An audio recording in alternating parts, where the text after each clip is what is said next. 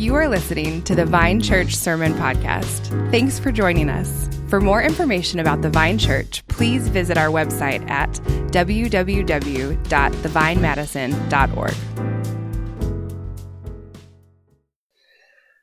All right. My name is Zach. I'm one of the pastors here at the Vine. And I've been off preaching for a couple weeks, so it's good to be back. And we're going to engage in a 3-week series this week, and I'm going to talk about that in a second. And then after these 3 weeks, we're going to be opening up the Old Testament. We haven't spent much time in the Old Testament recently, and we're going to be looking at the life of David. And high drama. I think there's been some cheesy movies made about the life of David, but not like a blockbuster. You know what I mean? That needs to happen because there's so much drama in David's life. And you see in every page how God is the hero of his story. And so we're going to seek to understand that over the course of maybe, 12, 13, 14 weeks very soon. But today we're talking about something different. And here's what I want to say just to kind of lead us into that. We've had the local church since Jesus instituted it for about 2,000 years now.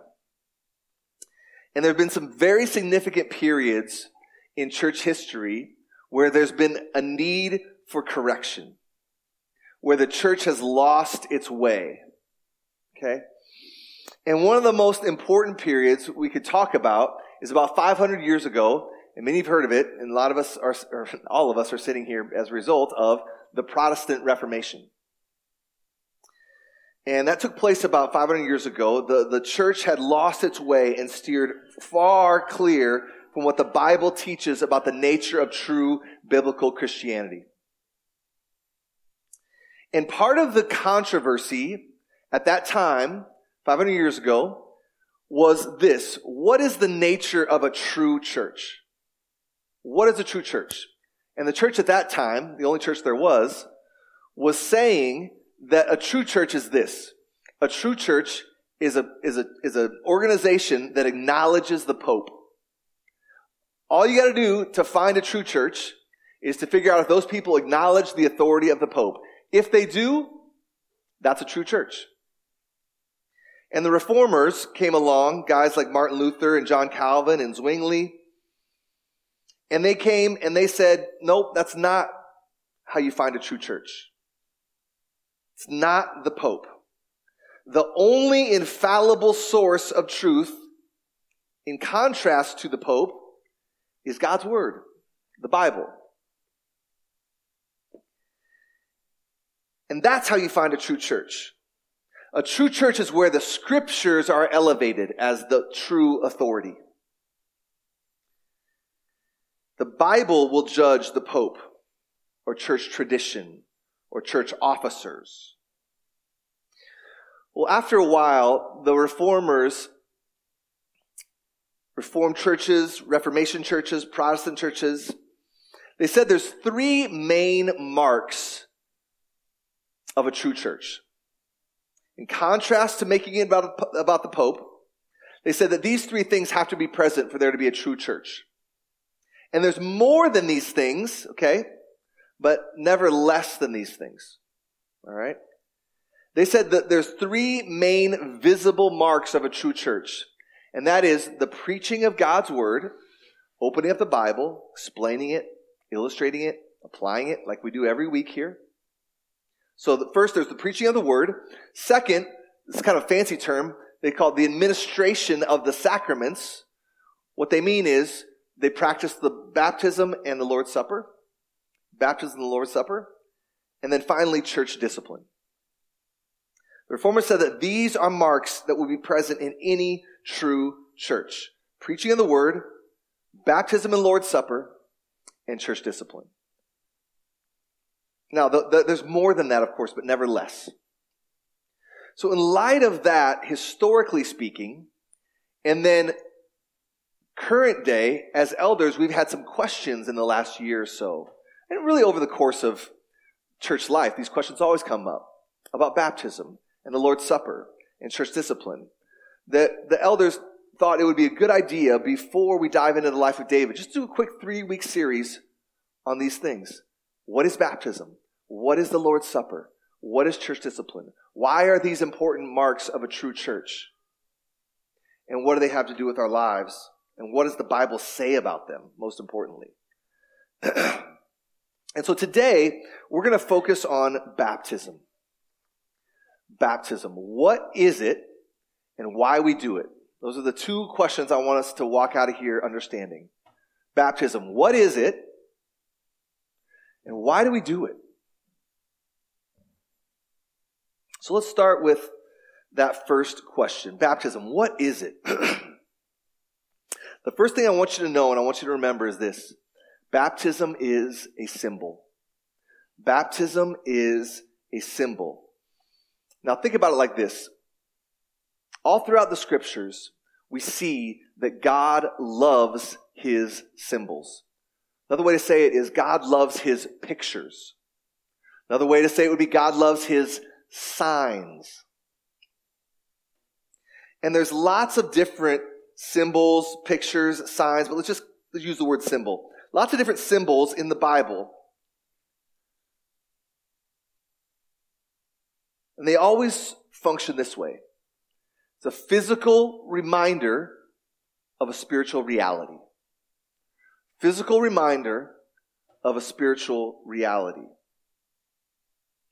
So think about it like this. Have you ever hiked up a mountain? Like my sons and I have had the opportunity to hike, I think 14ers, as the mountain climbers say, 14,000 footers in Colorado in the last decade. And man, that's hard. And you get tired. And when you're at 10,000 feet, 11,000 feet, 12,000 feet, man, you get fatigued. And you're thinking, man, how much farther to the peak? Because that's the goal, right? And you come around the bend, and there's a sign there.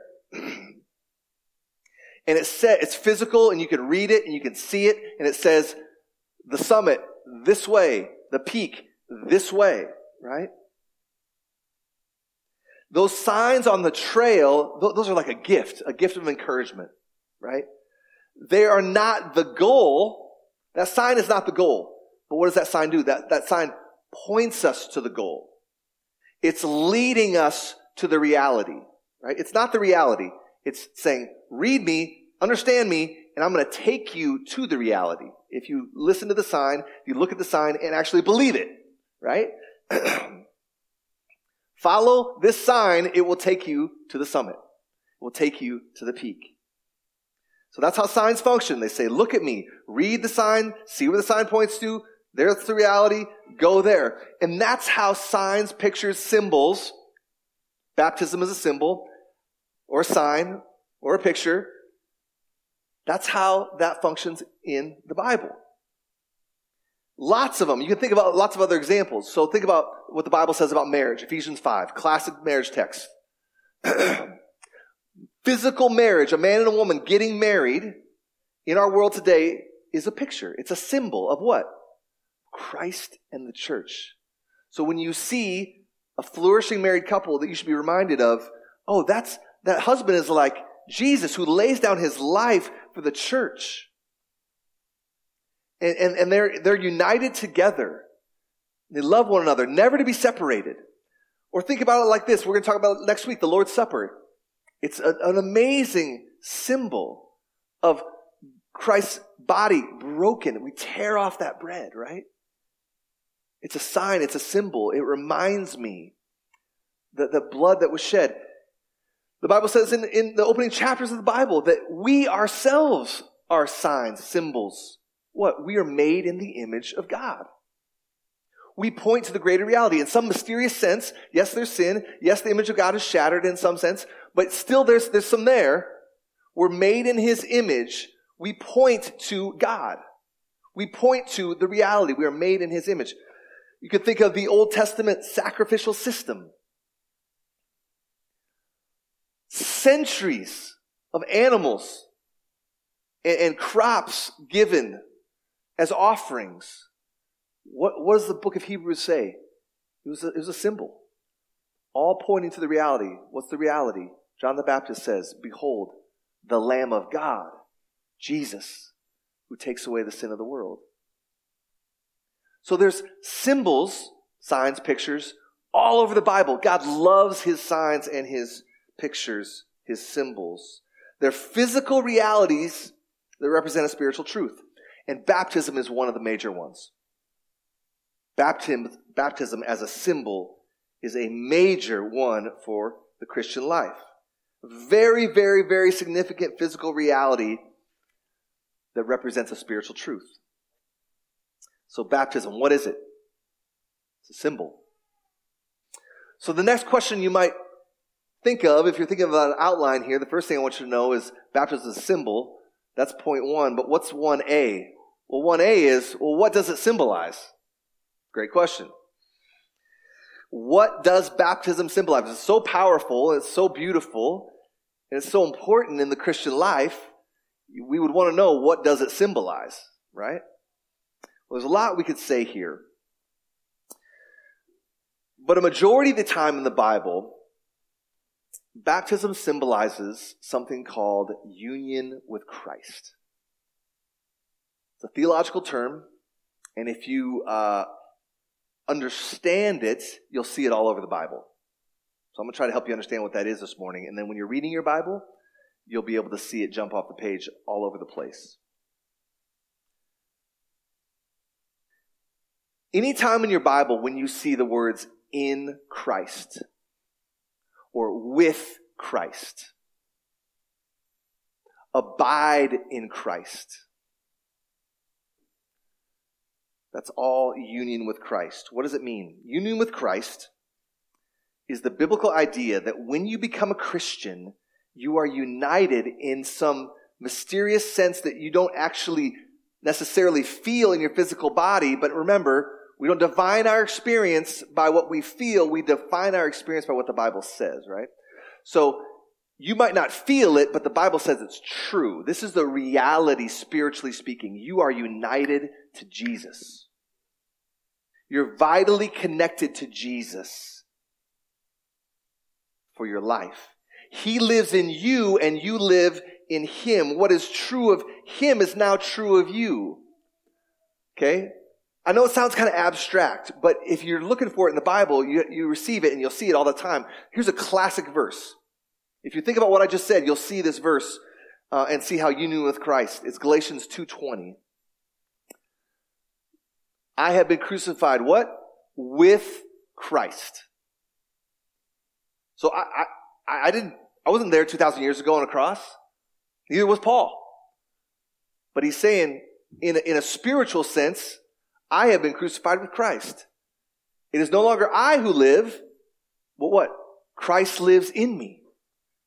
We're united. And the life I live now in the flesh, so the life that I have right now in my human body, I live by faith in the Son of God who loved me and gave himself for me. A lot we could say about that verse, right? But I want you to see the idea with Christ. Christ who lives in me. This is just Paul talking about union with Christ. What's true of Christ is true of me. Christ is alive in me. I am alive in him. What's true of Jesus is true of me. He took my sin. I take his righteousness. He lives in me. I abide in him. What he loves, I love. What he cares about, I care about. There's so much more we could say about union with Christ, but we're talking about baptism today. But what's the point of me saying all this? Of breaking down this theological concept. What's the point? The point is, as a symbol, baptism as a symbol symbolizes union with Christ in a very profound and meaningful way. Baptism, when we do it, when you can think of it in your head as you imagine the baptisms that we do on Sunday morning sometimes, that symbol is a symbol of union with Christ in a very profound and meaningful way. Again, because when we become Christians, the Bible says that we're united to Christ in his death and his burial and his resurrection. The benefits of what he did in his life, death, and resurrection, the benefits of that are credited to me because I'm united to him by faith when I trust him, right? In a sense, it's like my marriage, right? The Bible says that Kim and I are one. Genesis chapter 1, the first marriage, right? God declares Adam and Eve to be one flesh. May there never be a separation, right? So, what does that mean? Well, we're one in what sense? We're one in the sense that if she cares about something, I care about it. You think about it financially, right? Her money is my money. My money is my money. Did you guys catch that? No, it was a joke. I just want to see if you're listening. Her money is my money. My money is her money. Just want to make sure you're awake. Her loves are my loves. My loves are her loves. We have kids. Her kids are my kids. My kids are her kids, right? All those things are true because we're united. We abide with each other. We're connected to each other. And it's the same idea with that Paul's talking about here, and we're going to see in another verse in a second. Same with a Christian and Jesus. And baptism symbolizes this. It's a symbol of this unity, of this union, right? Look at Romans 6, 3 through 4. Again on the screen. Again, this is some challenging Bible language that sometimes taking the Greek and putting it into English is challenging. A lot we could say here, but I just want you to see a couple things. Let me just read it first. Do you not know that all of us who have been baptized, there it is again, into Christ Jesus, were baptized into his death? We were buried, therefore, there it is again, with him by baptism into death, in order that, just as Christ was raised from the dead by the glory of the Father, so it's if this is true, if this is true of Jesus, now this is true of you, we too might walk in newness of life, right? So again, a lot we could say about this text, but again, I want you to see those words, into Christ Jesus, buried therefore with him by baptism into death. This is all union with Christ language in reference to baptism. So just as Jesus was dead, buried, and resurrected, baptism symbolizes this as we are united to him. We also reap the benefits of what is true of him is true of us. Jesus died and he was buried and he rose again. And same with our symbol of baptism. Death doesn't hold us. We don't stay under the water when we baptize somebody. That would be death. We rise, you would drown, right? No, we rise out of the waters like Jesus rose out of the tomb, and we walk in newness of life, like it says there, just like Jesus walked in newness of life with a new resurrected body. Paul's saying now spiritually, we are made new. 2 Corinthians 5:17, if anyone is in Christ, he's a new creation. The old is gone, the new has come. And baptism symbolizes this. I passed through the waters that could kill me. Just like if Jesus would have stayed dead, he would have been dead. But he didn't stay dead. He rose. And so we rise out of the water too. It's a powerful symbol. And Paul is saying here that when you're united to Jesus, your baptism symbolizes all of that. You with me? I know it's kind of abstract language and such, but I want you to feel what the Bible says about the power of this symbol and how it symbolizes being united to Jesus and experiencing what he experienced. What he experienced is also what we experience in a spiritual sense. And baptism symbolizes that. So, what is baptism? It's a symbol. And it symbolizes our union with Christ.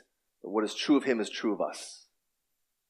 Because we're united to him. We're connected to him by faith. A lot more we can say about that, the role of the Holy Spirit and all that, but we don't have time for that this morning. I want you to understand, first of all, baptism is a symbol. Symbolizes our union with Christ. You with me? Second, baptism is a declaration. Baptism is a declaration. There's lots of examples of the power of a declaration in our culture today. I think one of the most obvious examples is when it comes to college football and college recruiting. College recruiting in football, football, if y'all ever lived in the South? I lived in Nashville for 2 years. I mean, the Badgers, it's a big deal. Yeah, Camp Randall, Sunday, it's fun and all that, right? Dude, when you live in the South, especially the Southeast, like, it's a religion. It's a different deal, right? Auburn, Alabama, Florida, Tennessee, like, college game day is crazy. I mean, this is like the temple. We go to the temple at the stadium and we worship. It's big, big business. Millions and millions of dollars every year on the line based on wins and losses of some 18, 19-year-olds running around on the field, right? Big, big business. So, recruiting as a result is a really big business. I mean, it's dog eat dog on the recruiting trail. High, high stakes. And so, these kids, they get recruited hard. And the athletic directors and the coaches and everybody around these kids are waiting for that day when they hear, where's this kid going to go? National Signing Day. Press conferences. Today, you have the press conference at the mic and the kid says, today, in conjunction with my family, I've decided to become a whatever. And people freak out, and Alabama or Auburn or Florida State or whoever, they get the number one recruit, and everybody freaks out. Right? High drama. Well, a few years ago there was an event that was even more high drama than this when it came to a declaration of intent to be on a team, and it involved LeBron James. You guys might remember it. Maybe you're not a fan, but LeBron James played for Cleveland, hometown boy, and he became a free agent. He's going to switch teams. And the teams that were going to get LeBron, they knew they had a real good shot of winning the title. Big stakes. Again, millions of dollars on the line. And LeBron was deciding between these teams. This is like 2012, I think, or 11 maybe. And he holds this huge event, live TV, millions of viewers, where he's going to announce where he's going. And then he does this big event, and he famously said, I'm going to take my talents to South Beach. Meaning, I'm going to leave the Cleveland Cavaliers, and I'm going to go play for the Miami Heat. And sure enough, they won 2 championships. But that event was huge. So many eyeballs. What was the point? LeBron James is going to make a declaration. The college football, high school star football player is going to make a declaration. Now here's the deal. In both cases, the college or the high school kid and LeBron, before the declaration happened, they knew what they were going to do. The people around them knew what they were going to do probably. In LeBron's case, the lawyers were probably already drawing up all the documentation to make this thing happen. But what's the point? The point is very important for them to make it public. To stand up and make a formal, solid, no-nonsense declaration. This is where I'm going. LeBron declared to the world, I am changing teams. I used to be on this team, and now I'm going to be on this team. A new allegiance, a new set of teammates. That needed to be publicly declared. We all get that. Even more profound, maybe, is, again, talking about marriage. We do this when we get married, right?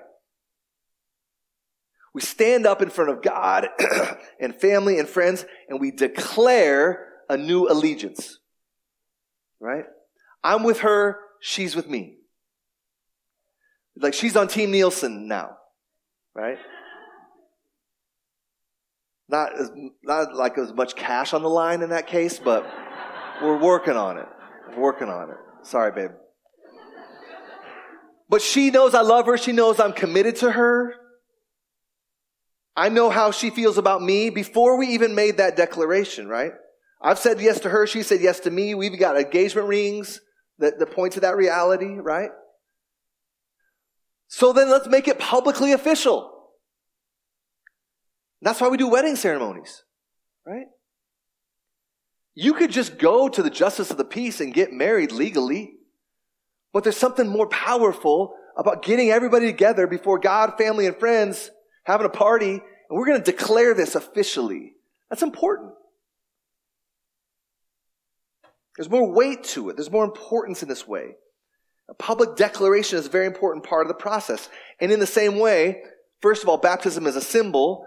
Secondly, baptism is a declaration. It's a declaration of saying yes to Jesus. I'm united to him. He's united to me. What's true of him is now true of me now. He takes my sin. I get his righteousness by faith as a gift, not by works. I got nothing to boast about. Like I'm on team Jesus now. That's what baptism says.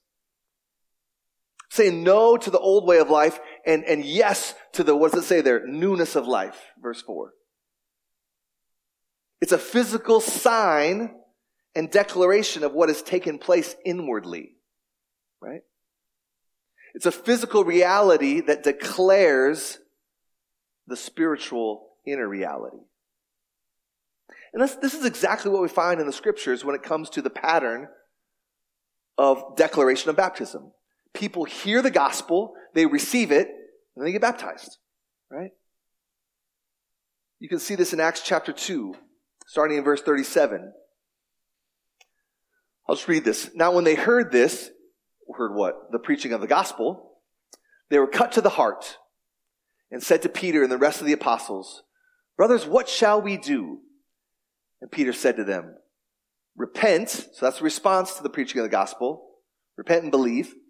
And then what? And be baptized, every one of you, in the name of Jesus Christ for the forgiveness of your sins, and you will receive the gift of the Holy Spirit."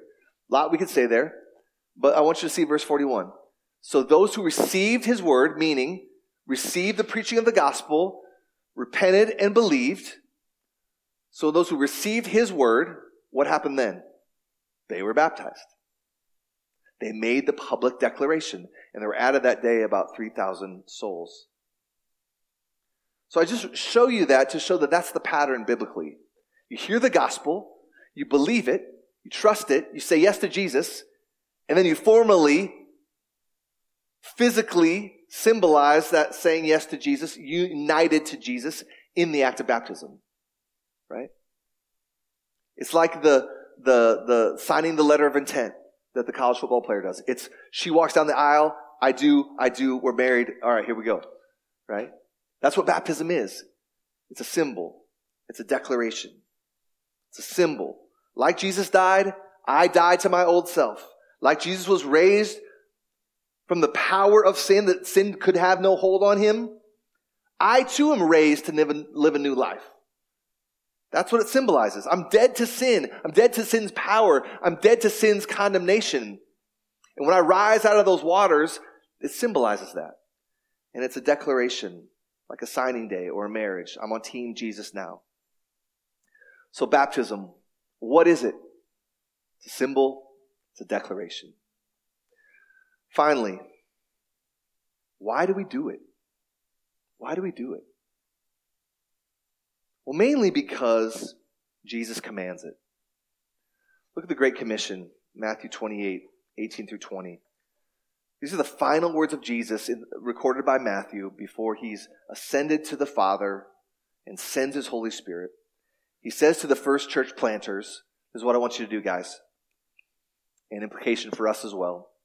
And Jesus came and said to them, "All authority in heaven and on earth has been given to me. Go therefore and make disciples of all nations, baptizing them in the name of the Father and the Son and the Holy Spirit." So there it is. It's a straight command from Jesus.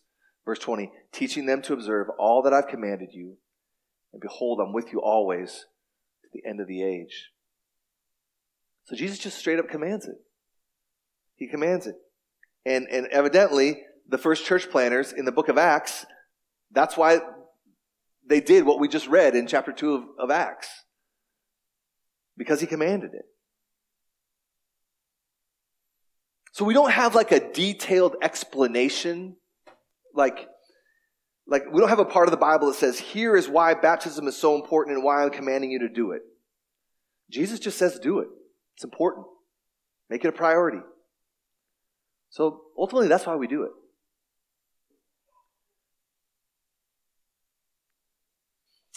Now, I don't want to engage in conjecture too far, but I think if you're really seeking for more of an answer, if you're wondering why did Jesus command it, I think we could take a guess that would probably not steer too far from the truth. And what I'm going to say is going to borrow from next week in terms of why, Jesus, did you command baptism? Well, think about it like this.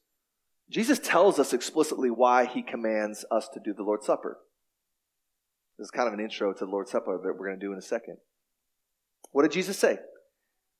Jesus, why are you supposed to do this? He said, do this in remembrance of me. Right? Jesus said we're supposed to eat and drink in remembrance, using the symbol, the body and blood of Jesus, to remember him, to not forget. See, God created us as three-dimensional creatures, 5 senses, right? God created us this way, and it's really good. So when you see broken bread and taste the bitterness of what historically is usually wine, real wine, when your physical senses are engaged, oftentimes there's a greater meaning to that.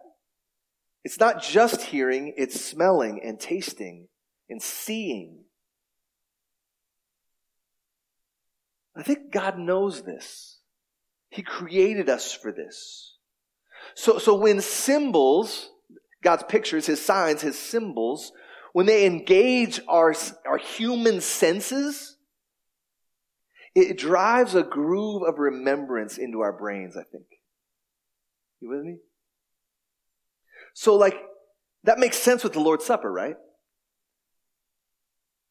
It's not just hear that he died, hear that he suffered, hear that he bled. No, you're going to see it. You're going to taste it. There's something really powerful in that. Because God created us that way, right?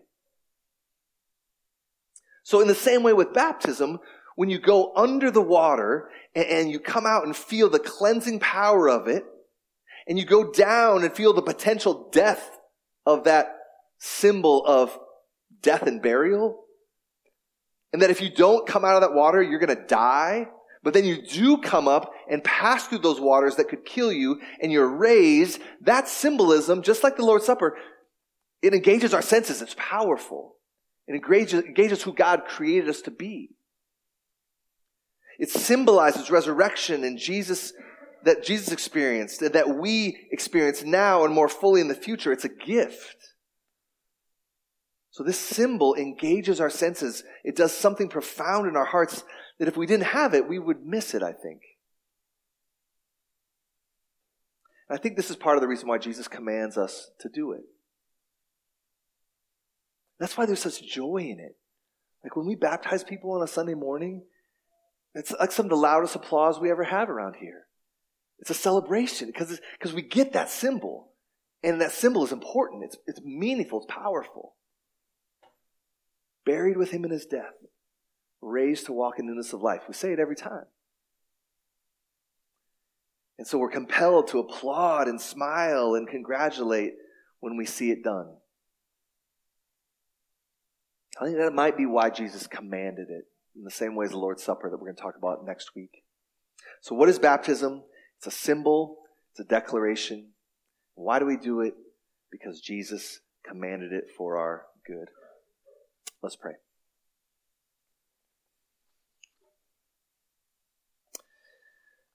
Heavenly Father, we thank you so much for these pictures that you've given that are profound, that are a blessing to us. God, I pray for more baptisms around here. I pray that you would raise the spiritually dead through faithful evangelism, through faithful discipleship.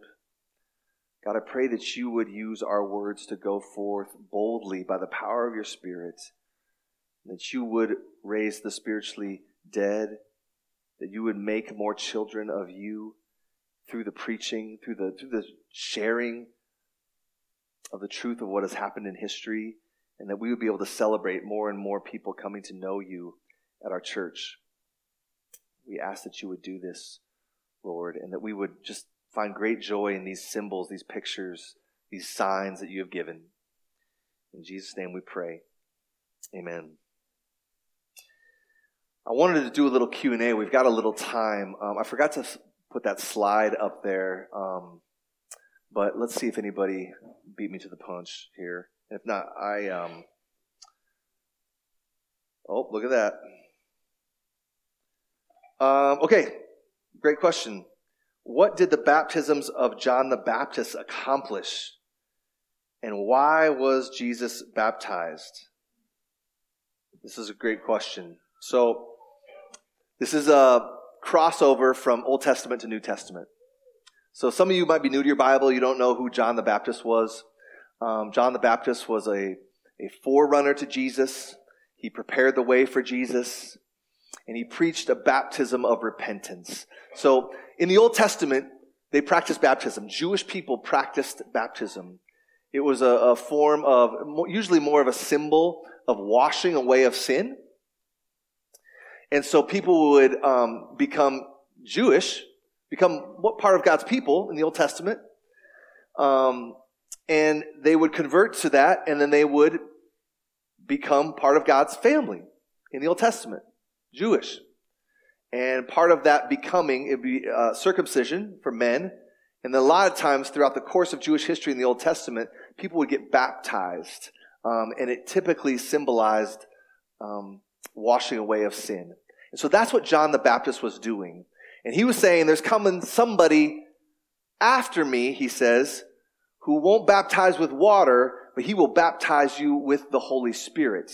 Basically anticipating that when Jesus comes, something new is happening. Something new is happening. And then we could talk a lot about the sending of the Holy Spirit that John talked about, but that's another sermon for another day. Why did Jesus get baptized? Well, scholars would say, the Bible doesn't say explicitly, but scholars would say that Jesus had nothing to repent of. Of course, the Bible says Jesus had nothing to repent of. That's clear. Jesus was perfect. So why did Jesus get baptized? Well, most people say that it was to show solidarity with God's people. Okay? That he was the true Jew. He was the ultimate representative. Okay? And in that sense, he did everything that a faithful Jew would do. He did what the law commanded. And as a result, he is the perfect representative of all that God commanded. He did everything perfectly. And so that's why Jesus got baptized, to just show that he was united to God's people. And then, as their perfect representative, like in contrast to Adam, you could see this fleshed out in Romans chapter 5. Contrast to Adam, who was the failed representative, Jesus is the perfect representative. He did everything perfectly. He did exactly what the law said. And getting baptized, symbolizing his union with God's people, was part of that. That's not making sense right now. We can follow up and talk more about that, or I can send you some resources. So here's some other questions.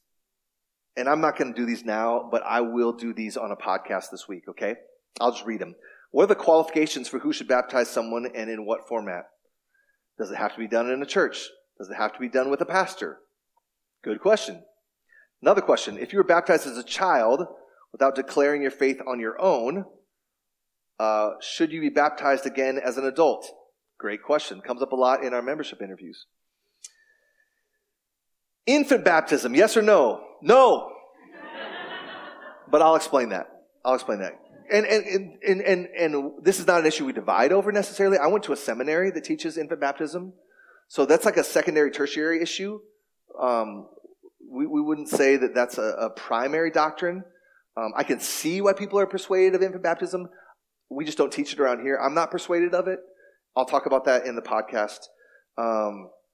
If you were baptized as a child and not fully understanding the significance of baptism, should an adult be rebaptized? Great question. I will address all those in a podcast this week. So look out for that if those questions are of particular interest to you.